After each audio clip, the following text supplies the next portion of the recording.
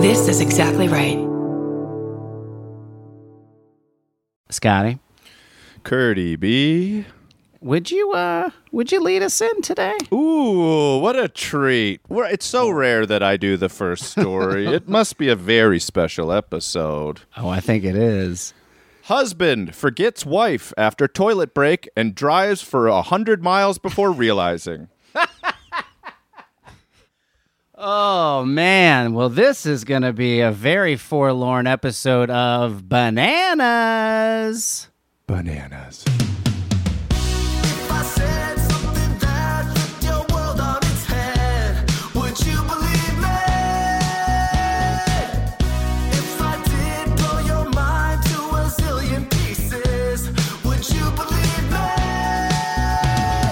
Driving me bananas, baby, bananas, banana, nana. Driving me bananas, baby, bananas, banana, nana. Guys, gals, non-binary pals, welcome to Bananas. That is my co-host, Scotty Landis. And that's my main dude over there, Kurt Brownell, or Curdy B. How are you, friend? Let's do some stand-up dates before we dive into it.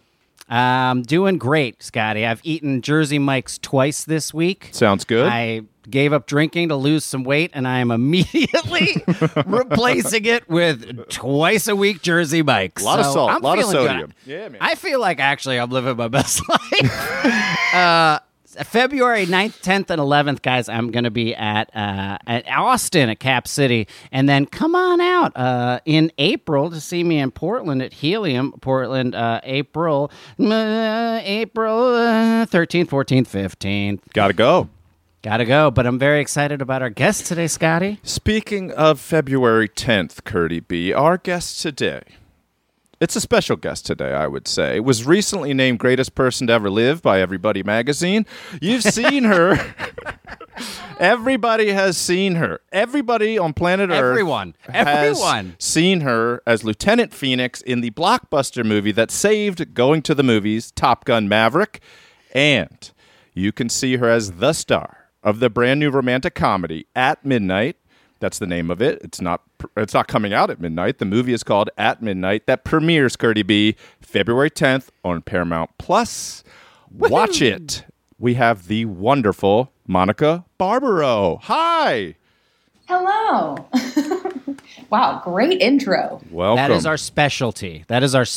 Is a tremendous intro, but you deserve it, Monica. Thank you for being here. I didn't know about Everyone magazine. Everybody magazine voted you Everybody magazine. one of the greatest people to ever live. I'm the only person apparently that doesn't know about Everybody magazine because it's for everybody, and I didn't know about it. It is. Well, thank God. It is a big magazine. A lot of people say it's paid off. A lot of people say that award is paid off, but we know this year it was legit. It was legit. People everyone voted. Well, welcome. How are you? How's your 2023 going? It's so good. My dog is chewing a bone that I think is going to mess up the audio, so I'm going to take it from him, and he's going to sadly stare at me for the next hour. That's classic dog stuff.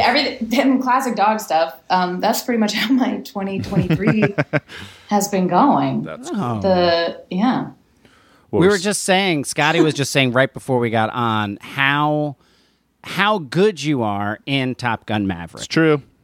It's really thanks. true. Especially Thank you. being the only female fighter pilot as well. Like, you had a big weight on your shoulders in that as well. Yeah, there is another woman. Her name is Kara Wang. She played a Wizzo, but another, naval aviator. Yes. But I mean, of those of us who flew, yeah, that was just me with a bunch of dudes. A lot of dudes. Yeah, but she and I share a high five on the beach, and we're pretty proud of it. So I wasn't like always the only woman, right. But yeah, there were a lot of moments where I'd look around and I'm like, oh, I'm the only female in this room. That's right. I have a question. Now, I'm sure you get asked a lot about that movie, and also we do want to talk about At Midnight, because some of my friends are in it. Some of Kurt's friends are in it, too, so I'm excited. Oh, my God. In Maverick, I know you probably get asked a lot about the flight training, but you had to take ejector seat training. Isn't that right? Yeah. That's my dream. Yeah. Is that why? To be ejected from a plane. I to be in an F-18, that's probably very cool, but I would want to be in a fighter jet where they're like, let's do this, and then we just get ejected. Like on the ground, just shoot out, and then maybe take a parachute ride for 15 that is feet. It. I agree with that. Yeah, the closer you are to the ground, the less safe it is, first of all. You definitely don't want to be in any kind of rotation where you're pointing at the ground. It's really morbid to joke about these things, but I can say fighter pilots do joke about them. Good. That impulse reminds me of like when I'm away from California and there's an earthquake, I feel upset that I missed it. Like some weird adrenaline, like I wanted to be there for the thing. There can be like a death toll, and I'm the idiot who is just like, oh man, should have been there. Well, they're pretty fun because you're from California, right? Yeah. So you grew up with them. It's like Kurt and I are from the East Coast, so earthquakes were never a thing in our life. But then when you actually feel one, and you're like, oh, this is it. The whole house is moving.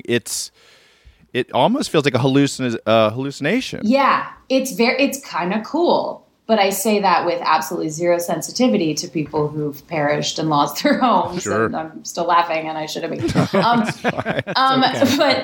ejections. Yeah, we had to do this whole training. It actually, what the craziest part of ejection training was all this water training we had to do. Which, like, I don't mind flying. I like turbulence. I like earthquakes. I guess that makes sense. But I don't. I think underwater stuff is the coolest. And yet, when I get submerged, like, it takes me a minute to like calm my nerves. Oh my God! Oh, wow! Yeah. So that was the scariest thing for me making this movie, was being underwater that much. I went every other day and just kept, and we had to like swim with 30 pounds of gear. Oof. We had to go in this dunker thing that turned us upside down. We had to swim out a specific window blindfolded. We all have like stories of like kicking each other in the face and like someone not opening the window the right way. God. Like it just, it takes a lot of trust and insanity. That's to cool, get through. Though. That's cool because you were really in a jet. So if you had to have actually ejected for safety reasons over the ocean, you have to know how to land in the ocean and survive with a parachute and all that stuff. That's the idea, right? Yeah. That's crazy. Yes, exactly. And fighter pilots have to do it every 4 years. We just had to do one, but we joked about, we were like, if we make another one, it better be quick because I'm not doing this shit. So you never actually like was in a seat that shot out of a plane, right? What was it? You could see where our brains are. But were you like, was there like a big man who came and like lifted you out of a chair quickly and then like shook you and then threw you into a bath? Like, what was the training? That is amazing. There was like parachute training. Good. And you have to like, you put these like goggles on and it simulates all these different things that could go wrong with a parachute. Like if a strap is over part of the parachute, like how you're supposed to wiggle the straps and get out of it. And then, what else? Oh, it actually is fun. Like in a way I told my siblings about it and we're all like, mutually insane. And they were like, this sounds like fun, like almost amusement parky. Because there's this thing where you're strapped in to a rig that like pulls you off of a platform, sort of like a diving board, and then drags you across the water in the event. There's always like in the event that, and you're like, well, should we be doing this? Wait a second. In the event that like wind would be taking your parachute and they'd be like skimming your body across the water and you have to like unhook your parachute from your shoulder straps and then like free float. And so it drags you across this pool and you got to get out really quickly and inflate a raft. And I feel like I sound like I'm making this up. No, that sounds awesome. That makes total sense. I remember I went parasailing when I was, I think, 8 years old, and I tripped as it started taking off and was dragged across the beach into the surf before lifting up. When you're 8? This was the 80s, man. Nobody gave a shit. Nope. Nobody sued anyone yet. Nope. They lifted his ass up in the air. Terrifying. After I got up, I was like, it was a rough takeoff, but it was very pleasant now. I was peeing while I was flying, though. I was still terrified. All right. Well, speaking about getting ejected from a vehicle, let's get into this story. Katie Scanella sent this in. Thank you, Katie Scanella. You're the best. Husband forgets wife after toilet break and drives off for 100 miles. 100? 100 miles. I would love it if it's just a couple traveling together and not a family. It must be a family, right? Or is it just him and her? Get ready. Hold on to your butt. This was everywhere, but I saw it on BBC by that swinging BBC staff. A husband forgot his wife after they stopped on the side of the road to go to the toilet and ended up driving off 100 miles without her. And here we go again. A husband in Thailand accidentally left his wife on the side of the road when they stopped to go to the toilet. It all started on Christmas Day. No. Of course. When Boon Tom, his name is Boon Tom Chai Moon, which is an incredible name. It's a beautiful name. Yeah. And Amnui Chai Moon set off on a long drive through the night to the province of Maha Sarakam. But at one point, Boon Tom was so desperate to use the bathroom, he had to stop at the car on the side of the road. Amnue, sorry if I'm butchering that. Amnue also popped out of the car and into a nearby jungle for a quick toilet break, but when she returned to the car, it had vanished. It turns out Boon Tom hadn't realized she had left the car and thought she was sleeping across the back seat the entire time. Oh, no. Oh, well. Well, exactly. It's not like they were mid-conversation. She was being very quiet. had she been sleeping prior, he was used to. Yeah. I thought she was just a quiet woman, maybe. Maybe they had a marital spat, and this is how it ended. No. Yeah. Oh, and then he's talking for 100 miles. So you're really not going to talk? Really, I'm having the silent treatment? Cool. All right. Yeah. Cool. Yeah. Cool. And then he just resolved the whole thing, and he's like, "You're right. Yeah. He works his way through it. I'm so glad we had this talk. Thank you for listening for the first time ever." Kurt, you got to tell the story. You don't have to use real names, but tell the story about that voicemail that one of our friends left to one of our other friends where he turned 180 on him. Do you remember that? Oh, yes. It was this guy who we were all friends with way back in the day, and who is he's a crazy guy. Yes, he's crazy. And he called. Sounds very toxic. But he's crazy in the way of like everything's your fault all the time, and that was why we kind of all stopped being friends with him. We'll say his name's Vinny. Yeah, his name's Vinny. Let's say his name's Vinny. Vinny is not his real name. We'll call him Vinny. Vinny and Jack. He calls my friend Bob. That's also not his name. Vinny and Bob. This is a classic story.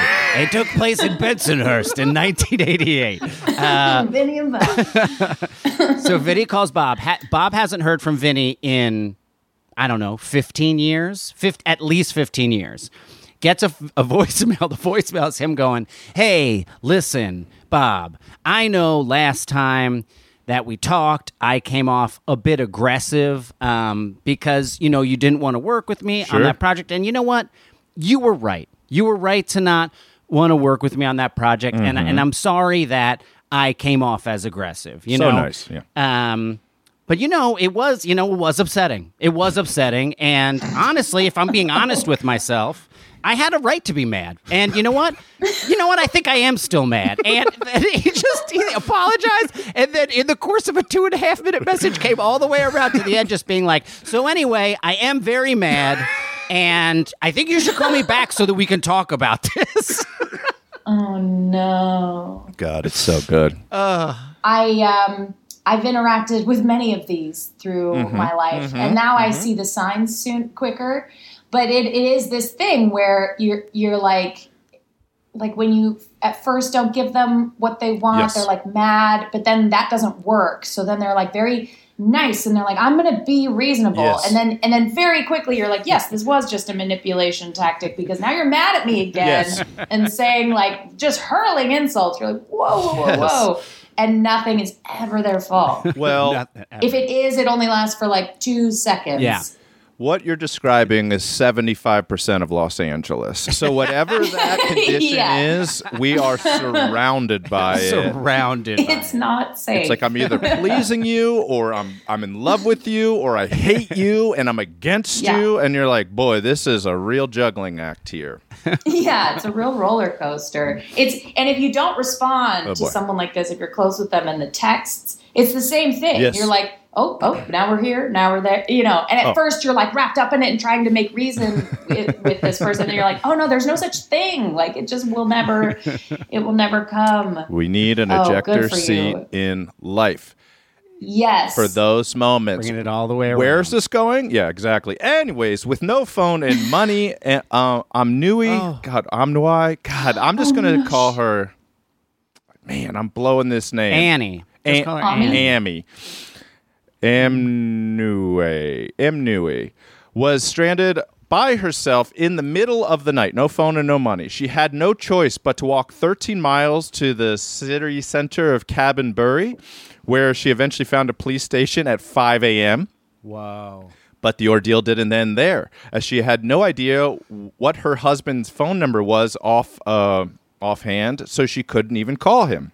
Gotta memorize it. At least your partner, right? At least your partner and maybe a parent. I got my partners, and then I got my dead mom's phone from 1985. Those are my two numbers in my brain. I still have my landline for like where I grew up, and my mom doesn't even have this landline anymore, but we still use it for like Safeway and Vons, and like I even had friends using it for a while. And so we all remember this phone number that doesn't belong to anybody anymore. There's like a saying, it's like penguins on an ice. You can only keep so many penguins on a. Wait, what is this saying? You know the saying. I love this classic saying. I cannot wait for this classic saying of how many penguins we keep on an ice floe. Penguins on an iceberg, right? Sure. An iceberg. That's real. Floating ice in the. And you can only keep so many on the iceberg. I'm notoriously bad with sayings. If you couldn't tell. But it's like this thing where, you want to get rid of the information you don't need, but you kind of can't. So you're just trying to like go through life and add penguins. But so wait, is this is I didn't space. I didn't realize this was a metaphor for how memory works. So yes, thank you so much. So our brains are the iceberg, and thoughts and memories are different penguins who want to get on the iceberg. Yes, I unfortunately had no space on my iceberg when I was told this phrase. No problem. However, you seem to have space. I love it. All we are in life is just penguins on an iceberg trying not to slip off into the Arctic Ocean and perish.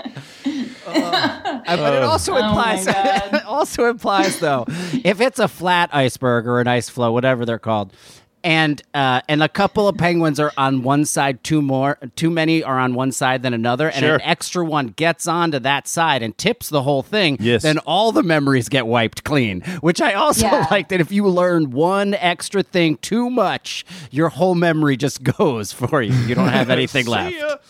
Like the risk of learning your spouse's phone number. No. Nope. It was high risk, and so she couldn't learn it. She forgot it.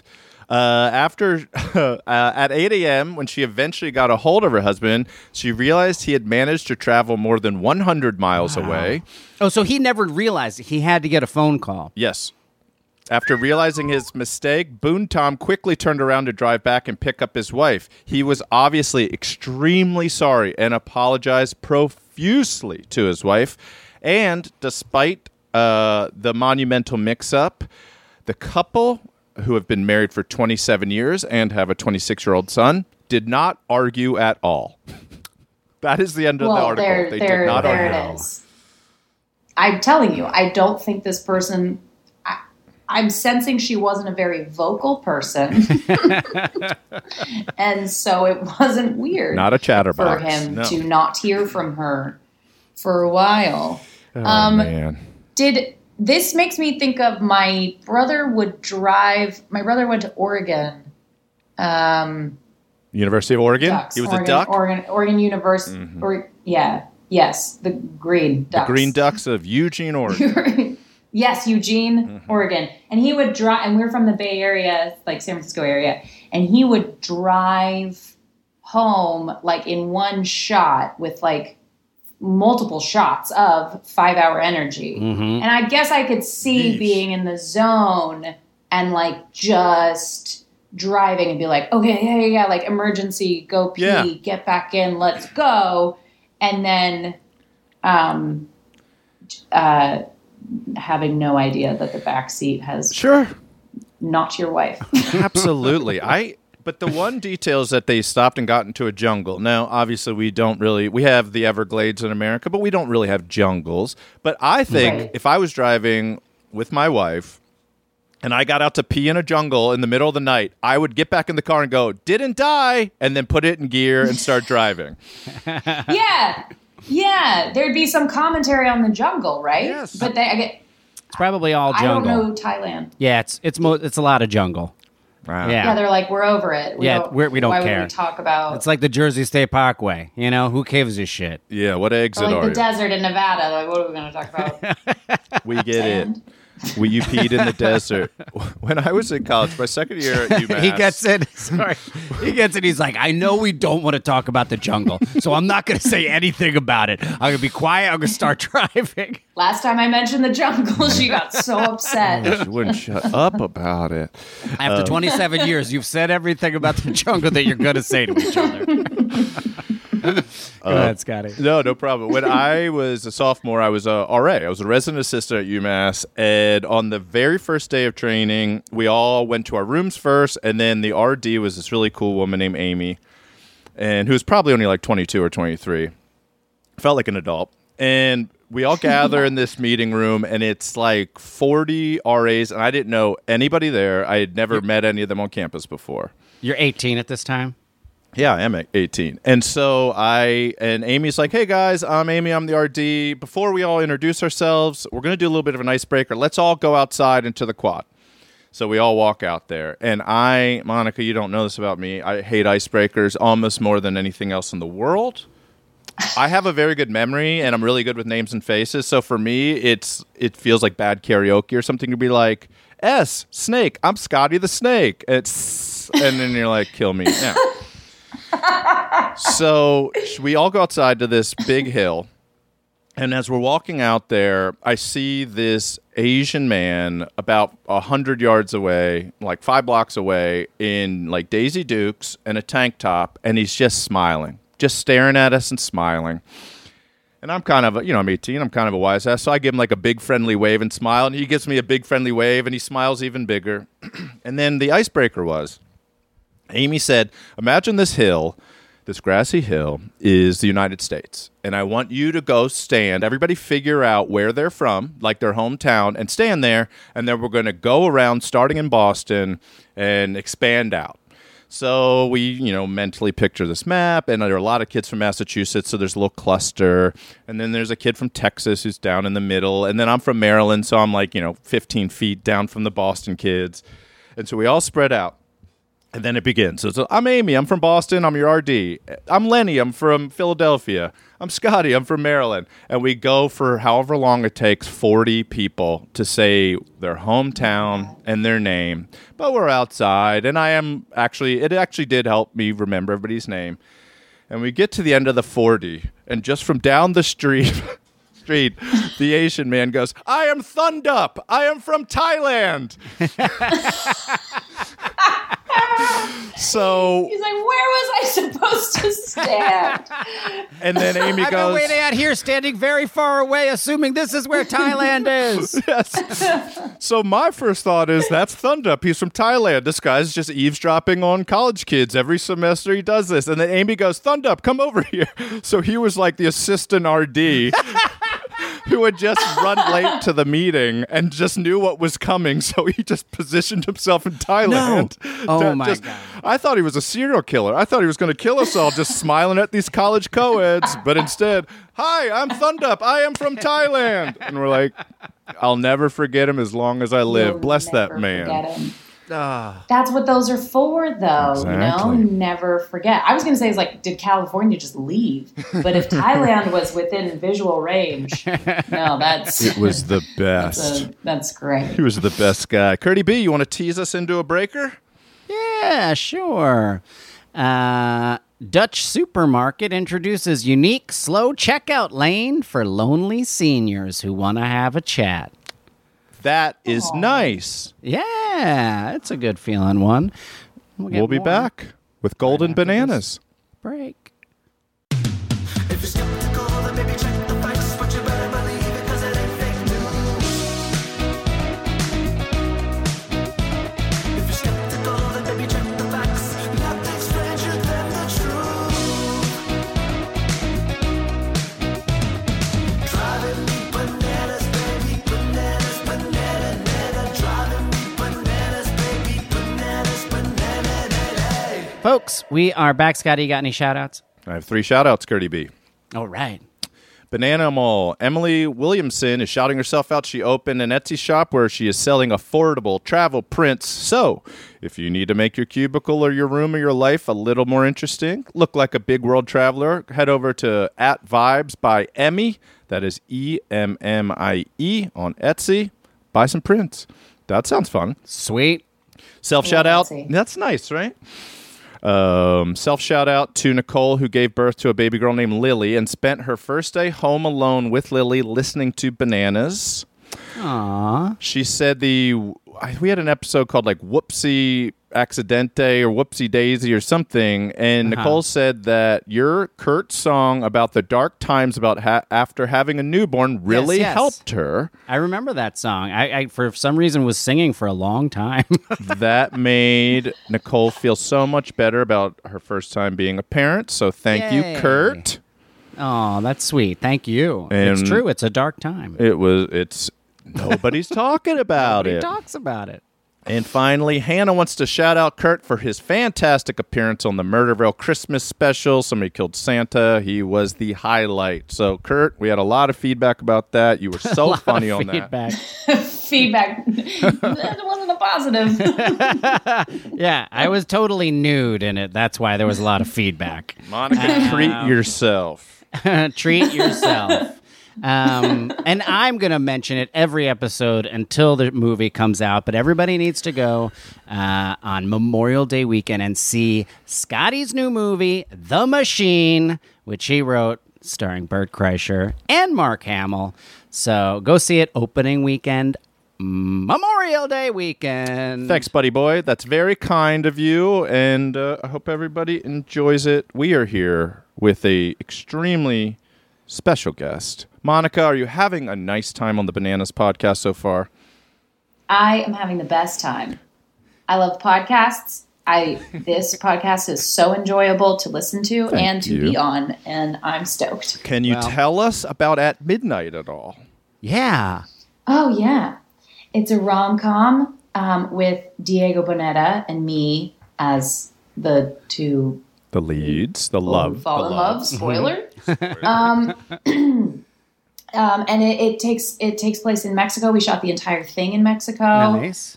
Diego is from Mexico, so it was the best kind of tour you could ever have. Is it Mexico City? So we spent a week there filming, and we also did like press prior to filming, which was really interesting. They're like, tell us about the movie. I was like, I don't know. The script is being edited. I think I said in an interview, I'm like, it's about love. Diego, you want to take this one away? Because he like developed it and produced the thing. And then it was also going through rewrites. Our director, Jonah Feingold, was rewriting certain scenes and and characters that there was a lot that was changing, and we had this like 1 4-hour lunch where we were like talking about all these dynamics and between characters, and I think kind of created a new character. They were just very nice to like open me and like allow me into the fold to discuss those things with them. Not what you asked about. The movie That's fine. Has but fun. It's in Mexico City and also a lot in Cancun, in Playa Mujeres. I've heard of it. Which is, I had never been to the east coast of Mexico. So that was a lot of fun. I guess, I think it's considered the east coast. I think so. It's beautiful there. I love the climate. And it was amazing. And we had Anders Holmes. My good buddy. Love Anders. Yeah. He was great. Everyone who was a part of it was like very good at and I include Casey Thomas Brown and Kat Cohen in this. She has a great stand-up special on Netflix. Oh, yeah. If you haven't seen it. Everybody was great at both, following the script and also adding exactly what was needed to it in the moment while filming. And I think that's that's a dicey thing. Some people really can't do that, or some people do it too much. Yeah. And everybody just, was game to supply whatever they had. I learned a lot from watching Anders work because I know he, obviously has been in comedic writers' rooms and done the whole thing. And he had this perfect idea for this one moment. And I was like, you got to do it. And he because he had mentioned it to me.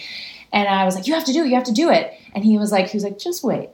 And so he does it a couple times, the way the director wants, the way it's scripted. And then he's like, and it just at the perfect moment, he's like, hey, I actually have one more thing. Does it. Everyone laughs. It's perfect. We move on. And it was just one of those moments where I was like, oh, okay, I'm the person who thinks as soon as something pops into your head, you have to say it and share it, and just in case the moment, dies. And he's just so sure, and he just knows, I guess, what it's like to be on every side of the camera. Right. Yeah. And so he knows how to respect the process and have patience, and then also just throw in a zinger. That's right. On Workaholics, we would write the script, and we'd get the script as tight as we could. So for a half hour, we would get that script down to 26 pages because we knew that those guys were going to riff and improvise and find funny things in the scene. And there was an episode I wrote that Jack Black is in, and Amy Yazbek was in, and Amy was a total pro, had been on a couple hit sitcoms. And there was a scene on the first shooting day where the guys are riffing and improvising like they do. And after somebody was cut, she's like, can somebody say the line before my line so I know when I'm supposed to speak? And they were like, we are so sorry. We were like, yes. And so Durs made sure to be whatever his cue was for her to be I'll take that. But she was just standing there being I'm an actor. You have to say the line before my line so I can say my dialogue. Wait, I had that happen. So I have a show, Fubar, that is Fortune Feimster's in it. It's Arnold Schwarzenegger, Fortune Feimster, Milan Carter, Travis Van Winkle, all the I'm forgetting names like a jerk. I always remember all the names I forgot after I do something. That's fine. They're just penguins falling off an iceberg. Just penguins. Just the penguins. F them. No. And I don't have any. I don't even have room for phrases. No, but so we were that Adam Pally is a guest, and he's obviously very talented, super funny, and great. And he was it was one of those things where they wanted all of us to follow the script really carefully, and even Fortune, she'd throw things out, but mostly it was keep to the script, sort of, because they make it really tight by the time you get, it's totally understandable. And we only have so much time to shoot epic scenes in 8 days. It's 8 movies that in, 4 months or whatever that we shot. But Adam Pally was given this golden ticket to come and improvise, and he's so funny. Yes. We were having a hard time keeping it together, and it was so great to have him there. He just lit the whole room up, and him and Fortune would start riffing, and they would just let them go, and it was so amazing. But I felt so bad because there were a few times where they were they'd come in and say to me hey, can you say the line such and such? Okay, I'll take you over to the bathroom or whatever. Yes. But I didn't know when he was done, or it was the same thing, and I sort of didn't know whether to. I was I don't know whether to say to him directly or say to am I tattling if I mention to the writer that he's not saying the line? It was one of those awkward things. Oh my god! But it's more fun when it's alive. Is so small. It's more fun when it's alive. It's fun when the actors are allowed to play a little bit. Yes, get to the point of the scene and all that. But Kurt's great at it. It's fun to just riff dog every now and then, and sometimes it makes it so much funnier. Yes, 100%. And there are also, I think I'm hit or miss. I only have so much improv experience, and I think I have worked with actors. I have seen actors in that space be very not funny. Oh, it's the worst. And it is one of those things where you're she can improvise, you cannot. Yes. She not being me, for the record. No. That's awesome. At midnight, February 10th, Paramount Plus. Watch it, laugh. Whitney Cummings is in it. I think John Rudnitsky's in it. It's going to be a very funny movie, and I'm going to laugh and laugh and laugh. Thank you for remembering everyone's name. It's my whole thing. That's literally 90% of my personality. It's truly amazing. It is a skill I lack completely, and Scotty has it in spades. But he works on it, and that's why it's important. All right, here it is. This was our next article episode concept.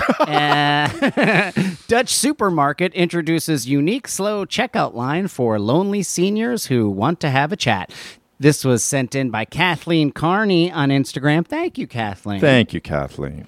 This was on Upworthy, as it makes sense that it's on Upworthy. Yes, it does.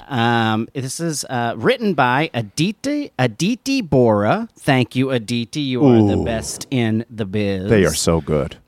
Here it is, a classic online article that we're going to talk about just loneliness in general before getting to the idea of the article. One of the primary problems that older people face globally is loneliness, especially in urban areas where life is hectic and becoming more and more digital. In order to combat this from a very common front, the grocery store checkout, a Dutch business came up with an idea. Yes. At Kletskassa, or chat checkout, was created by Jumbo, a Dutch grocery chain with over 700 locations for customers who are not in a rush and would want to converse with the cashier. In the Netherlands, there are 1.3 million individuals over 75, and a sizable grocery chain is making sure they don't spend their golden years feeling lonely, according to My Modern Met. These, quote, slow lanes were first introduced by Jumbo in the summer of 2019 as a part of the Dutch government's One Against Loneliness campaign. There are 1.3 million adults over 75 in the Netherlands. We got that already. And 33% of them say they feel at least moderately lonely, according to Statistics Netherlands in the North Brabant province town of Vliegemen. That's a great name. It is Vliegemen. The first Kletskassa opened for business. The feedback was so encouraging that the business decided to build 200 of these lanes across the nation. That's so sweet. Isn't it cool? Additionally, Jumbo stores added a chat corner, which is probably called a Klets Corner, where locals might congregate for a cup of coffee and some small talk. The best thing about Kletskassa is that anyone whose day could be made better by taking it easy and chatting for a while is welcome. And there's a lot more to this, but I think that's all the information we need. Isn't that beautiful? Wonderful.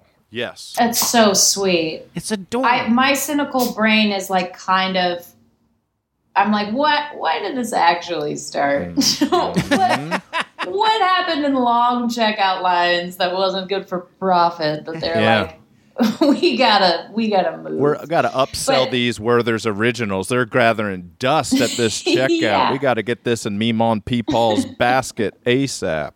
Oh my God, that's so funny. I love that approach, Monica, because immediately my head goes and writes a story that like their actual initiative is that cashiers are no longer allowed to speak to customers to like speed them through. And there was going to be a PR nightmare, and some brilliant PR company was like, no. You just create 200 of these bullshit things, and then you throw that out there as the PR release, and then you guys are the heroes, and Jumbo looks great. That's so funny. But I'm an asshole.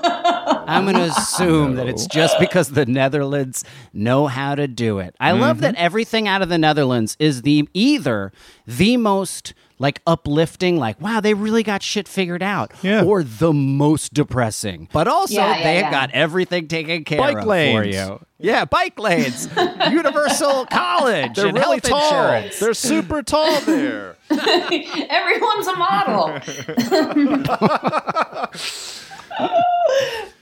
It's true. Oh God, I love the bike lanes though. Shouldn't LA be like that? It's beautiful weather here. It's pretty flat, like most, unless you live in Mulholland. Yes. But I could see, I mean, coming from my hometown is like bike central, and it's very hilly and rainy and cold. Yeah. Sunset and people Boulevard love it. should only be a bike lane. If Sunset Boulevard from the ocean to downtown basically was just bikes and walking, it would be. It's only what 16 miles to Santa Monica or 19. We walk it. Scotty and I walk it every year. You could bike it in an hour. We do. You do your own like Beta Breakers. We do. It's called Door to Shore. I don't know if you know. Door to Shore. Mm-hmm. Wait, can we make this a parade? Of course, then we'll all be complaining about the traffic that day. Yeah, it's really fun. But that'd be so poetic too. It's sunset. It's wait. I love that you do this. Do you do this with a group, or is it just or are people not invited? Scotty just had a dream about it, and then we started doing it last year. So we did our second one in October of this past year. Yep. And now it's a national thing, so anyone can do it. And we do it for charity, and so people did it in like 40 different cities this year. Yeah. And we raised a ton of money for all these different charities, local charities. When's the next one? Probably September, October next year. Yeah, and October 1st or basically 8th. you walk out your front door and then you walk to the closest body of water. So for us, we go to the Pacific Ocean and then you walk in fully clothed, shoes and everything. And we do Cast LA, which is a human trafficking charity, but you can do any charity you want. And we had people all around the world doing it. And basically, you can do it with friends. Kurt and I do it together, though we did run into Alex and a couple of friends along the way. But we usually just do it with us because it's really fun for us to catch up and joke around for 19 miles. Yeah. But you're more than welcome to do join. it, Monica. You can walk with us if you want. Thank you. I feel very special for that invitation. Yeah, I'm definitely. Whenever you do it, I want to do it. I mean, if I'm in LA, I'll stalk you guys, or wherever I am. That's the best. I love so cool. grocery stores. I think grocery stores are one of the few and fading places where all types of people get together. Like, there are so few clubs these days. Like, it used to be like the Rotary Club, the Elks Club, or like bridge clubs, this thing, that thing. Now it's like, especially after the Great Quar, it's like you either go to bars or you go to the grocery store. That's where you see strangers and interact with other people. So I love them. And it's funny that the LA grocery stores put bars in them. Like Gelson's has bars. They're combining both worlds. Yeah. I've seen this at Whole Foods. Like the Whole Foods in Reno. Yeah. That I've been to because of Top Gun. Wait. I have to admit I absolutely hate going to the grocery store. What do you hate about it? Rice-A-Roni on the shelf?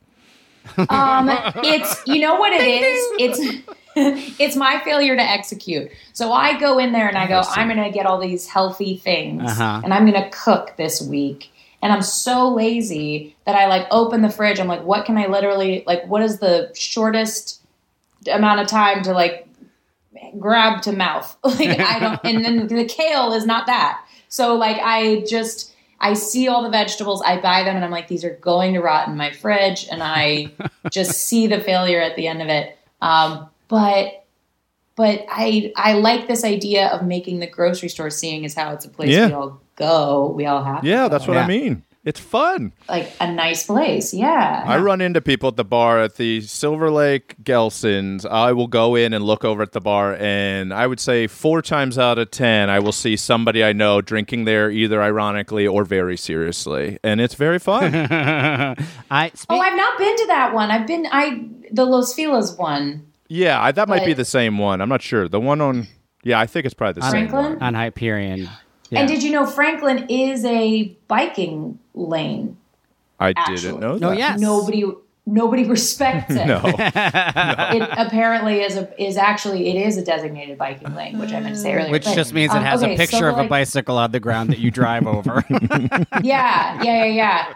Also, everyone I know who's ridden a bike in this city has gotten hit. Sure.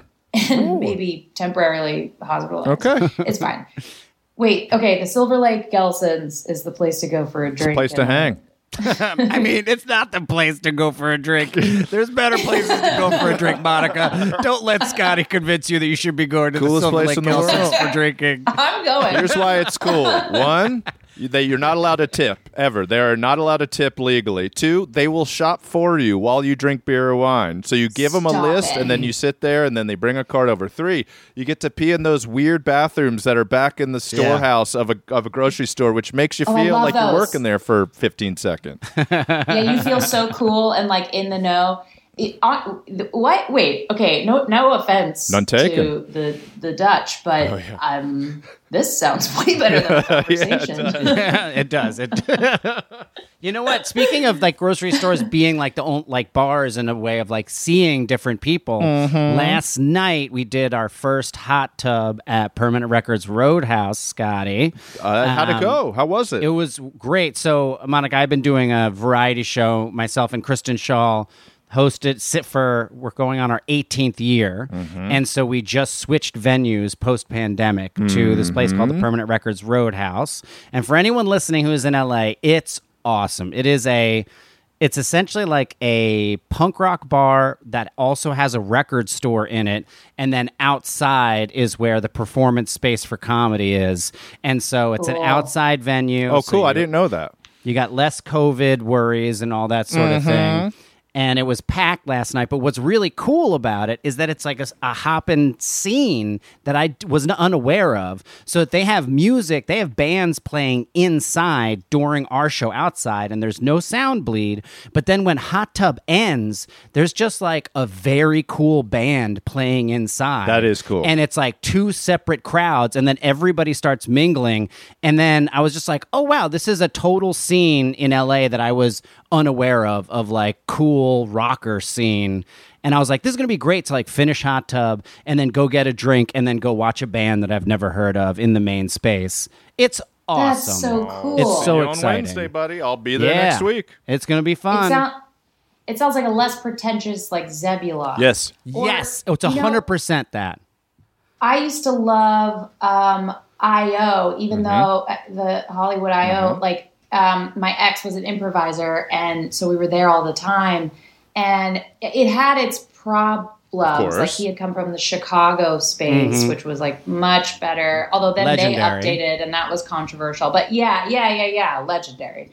And oh man, it was just such a fun space, even though the stage and the pillars and the stairs, like it was all kind of a mess. Yeah. But like, you know, you learn like that's the best place to go see comedy is a room that doesn't make any sense. Yeah.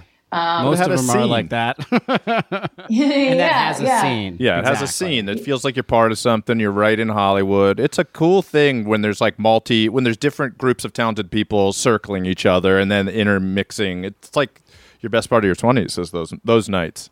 Yeah, and it makes it sound like it's, you know, it makes it sound like it's like some networking crap, and it's not at all. You really just feel like you're hanging out and like learning things, and it's just that's fun. There's a lot of hope. There's a lot awesome. of ambition and hope in those rooms. I remember really early on, before I was buddies with Kurt, he and Kristen had that show, and it was a really good show, and Kristen had started working on Flight of the Conchords, and I was talking to an improviser. I wasn't an improviser. I was just hanging out at the bar, and it was after a hot tub, and people were like, we can do it. Like, there were like these 22, 23-year-old improvisers that are like, Kurt and Kristen are making it. Like, guys, we can do this. Like, if we get this team together and we like get a crowd, like, I'm telling you, we're the people that can do it.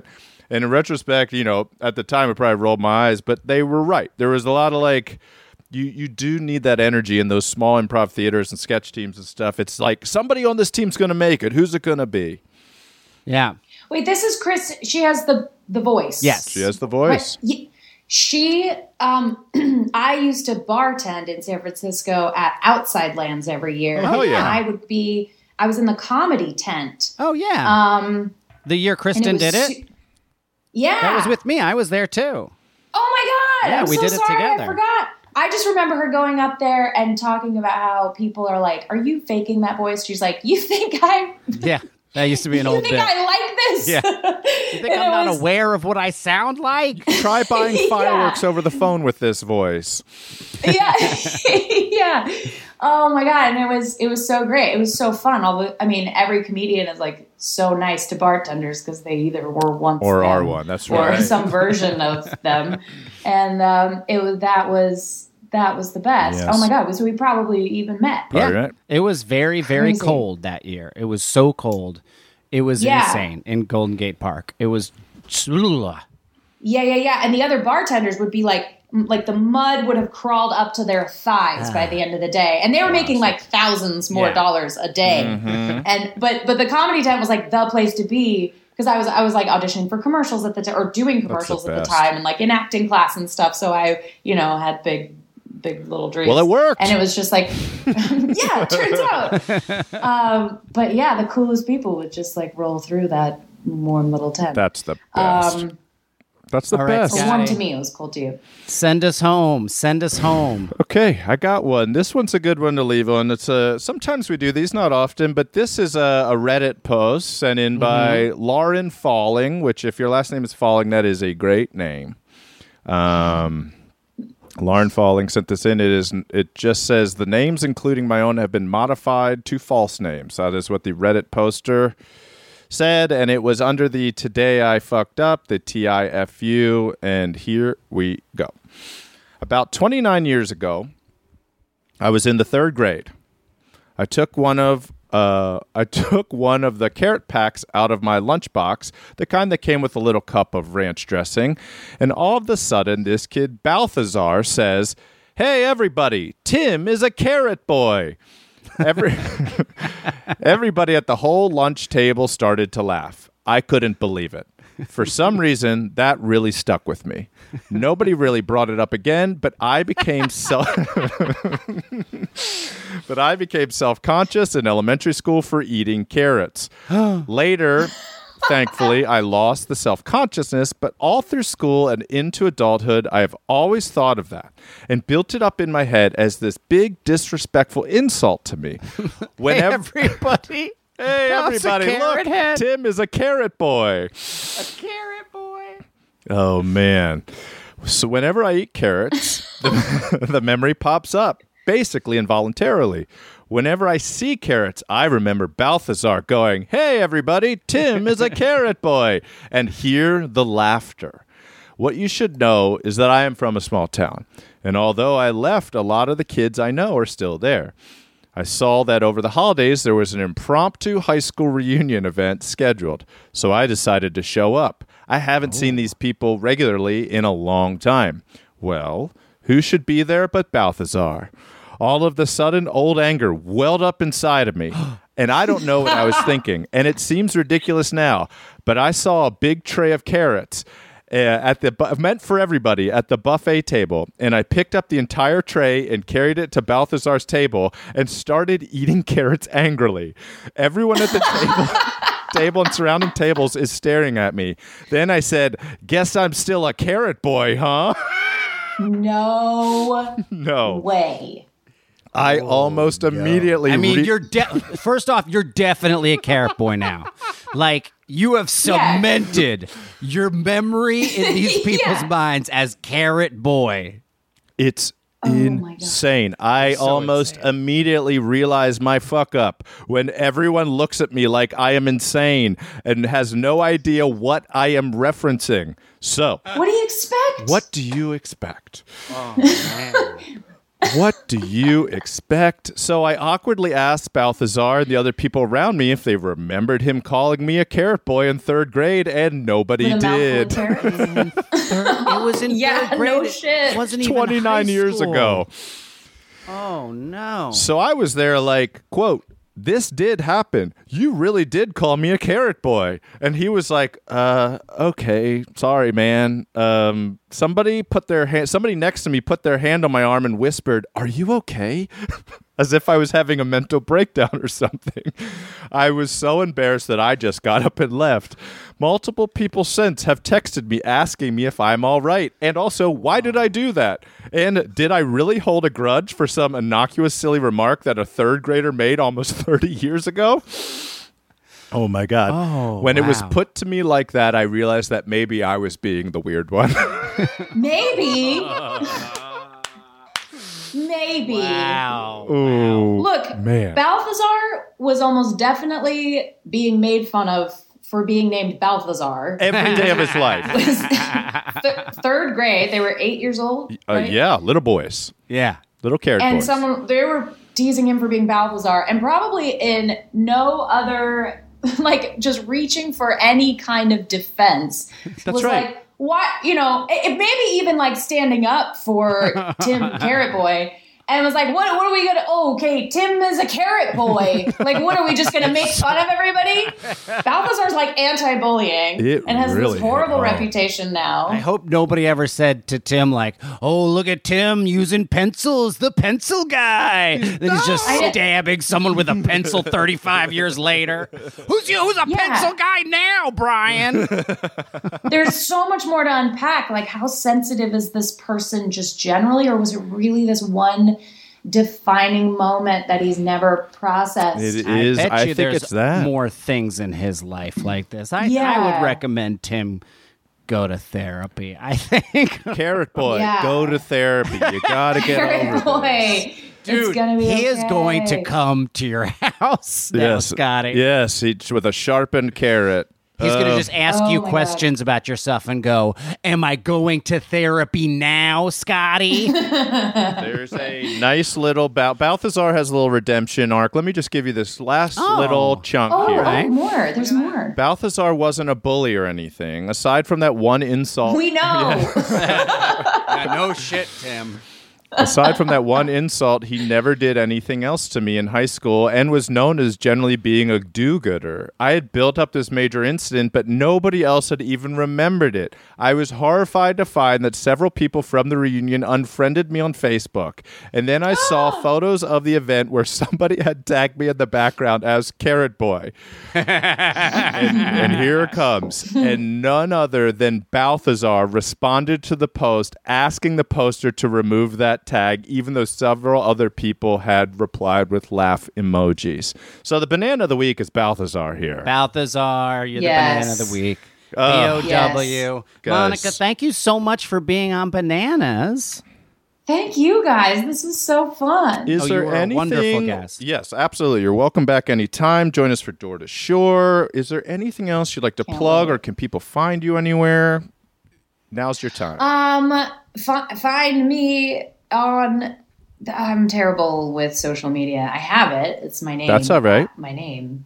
But yeah, Monica Barbaro at Instagram. Monica Barbaro at Instagram.com. And on LinkedIn. And I think I might. There you go.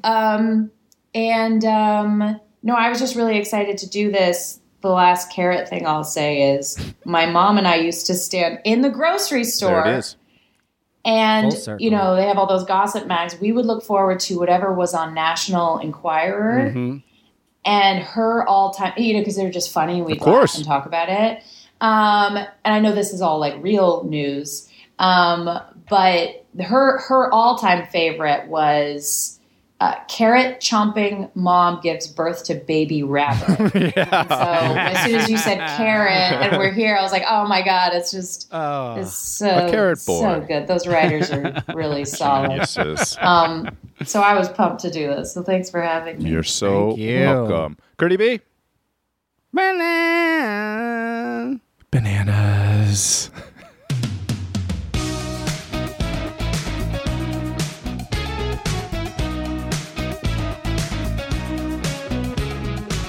Bananas is an Exactly Right Media production. Our producer and engineer is Katie Levine. The Catchy Bananas theme song was composed and performed by Kahan. Artwork for Bananas was designed by Travis Millard. And our benevolent overlords are the great Karen Kilgariff and Georgia Hardstark. And Lisa Maggot is our full human, not a robot intern. Bananas.